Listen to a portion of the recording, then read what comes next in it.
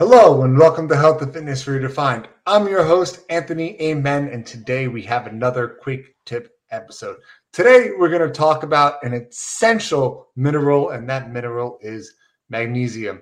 Now, there are a few essential minerals out there, but I figure magnesium is one of the most important ones to start with because it's something a lot of my clients come and ask me about. Not a lot of people know, A, what magnesium does, what are the different things it's been proven to help with, what are the different types of magnesium you can get out there, because there's a lot. So without further ado, let's break down what magnesium is, and simply put, and it's an essential dietary mineral and the second most prevalent intercellular cation in the body. It also serves as a cofactor of over 600 enzymes. Most notably, magnesium is required for energy production, carb metabolism, and DNA and protein synthesis. So as you can tell, super essential and definitely something you want to make sure you get enough in your diet. As always, I do recommend you guys get magnesium taken through foods as opposed to supplementing it. But if you don't get it in your normal diet, it is something you can look into outside. But where's magnesium found in? What sources of magnesium are out there? The big one is green leafy vegetables. The second one is nuts, specifically cashews. Then you have seeds like pumpkin seeds, which is the biggest source, and legumes and whole grains. Inadequate magnesium intake is common in a lot of countries because, as you know, Western diets tend to contain not many green leafy vegetables, nuts, and seeds. So when you're looking at adding stuff to your diet, green leafy vegetables especially are a great way to get an abundance of minerals and vitamins that you're not normally used to getting when you're going out to eat or having that burger and hot dog kind of deal. So what are some things magnesium deficiency means? If I don't get enough, what are some things it can cause? It can increase your blood pressure. It reduces your insulin sensitivity and causes neural excitation. And there are a lot of conditions associated with low magnesium. Most notably is type 2 diabetes, cardiovascular disease, and osteoporosis.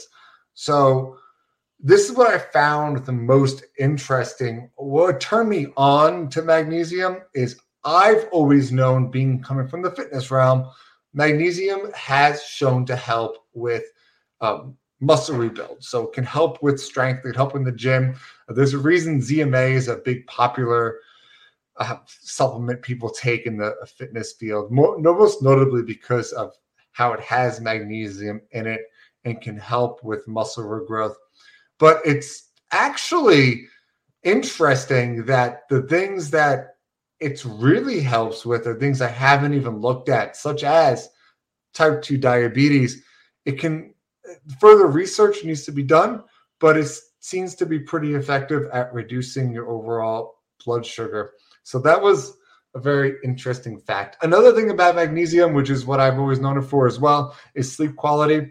I know this can make some people a little drowsy, so I do recommend if taking it at night because of that effect. And it doesn't help with, which is something I learned looking at these studies, with those with depression. It will not help you sleep if you do suffer from depressive disorders, but in fact will help with how long you sleep for if you don't. So if you're suffering from poor sleep, magnesium is definitely something you should look into taking. So we mentioned type 2 diabetes, how it helps with a lot. And another really cool one, it's also been shown, and I have to tell a lot of my clients about this, to reduce the frequency and intensity of migraines. So if you're looking to supplement and you do suffer from migraines, magnesium is definitely something, right off the back, that is beneficial to take while you're going about. As far as dosage goes, the standard dosage is 250 to 450 milligrams per day. However, tolerable upper level intake from dietary substance is limited around 350 milligrams because this is the dosage that does not cause diarrhea. So another cool little side effect / it might help you benefit of magnesium is if you suffer from constipation, lots of different forms of magnesium can help kind of flush all of that right out for you. So if you don't want to have that, there are certain ones that are better than others of not giving you that laxation effect. So be on the lookout. As far as forms go, it's easy to look at. Magnesium oxide and magnesium hydroxide are usually the best choices, or suboptimal choices, because they're very poorly absorbed and they do cause that GI side effects. Unless you want those GI side effects, just a little tidbit on that.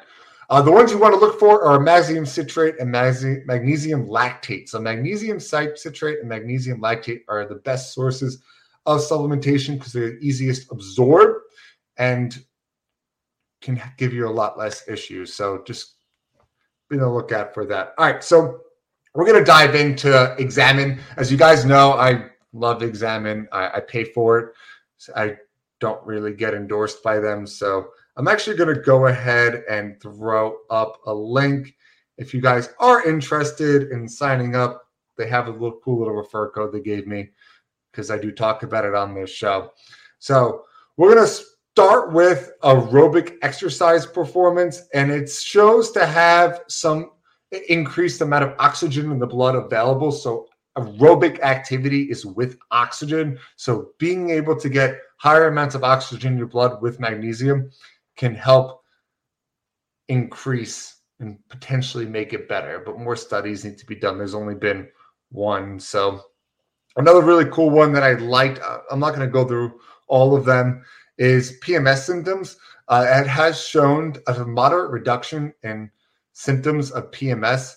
So that is something, if you're a woman out there and you want to really help lower your PMS things that you get, go to definitely recommend that one. We talked about strength. We talked about sleep. So those are the two little good ones. And the migraine ones I did mention as well. So I do recommend looking at it if you do want that. So that's really what I have here for magnesium, guys. It's definitely something that can help if you're looking to improve your quality of sleep. If you're looking to lower your blood pressure, it did show to drop your systolic and diastolic both between 2 and 4, which is low, but it does have a positive effect.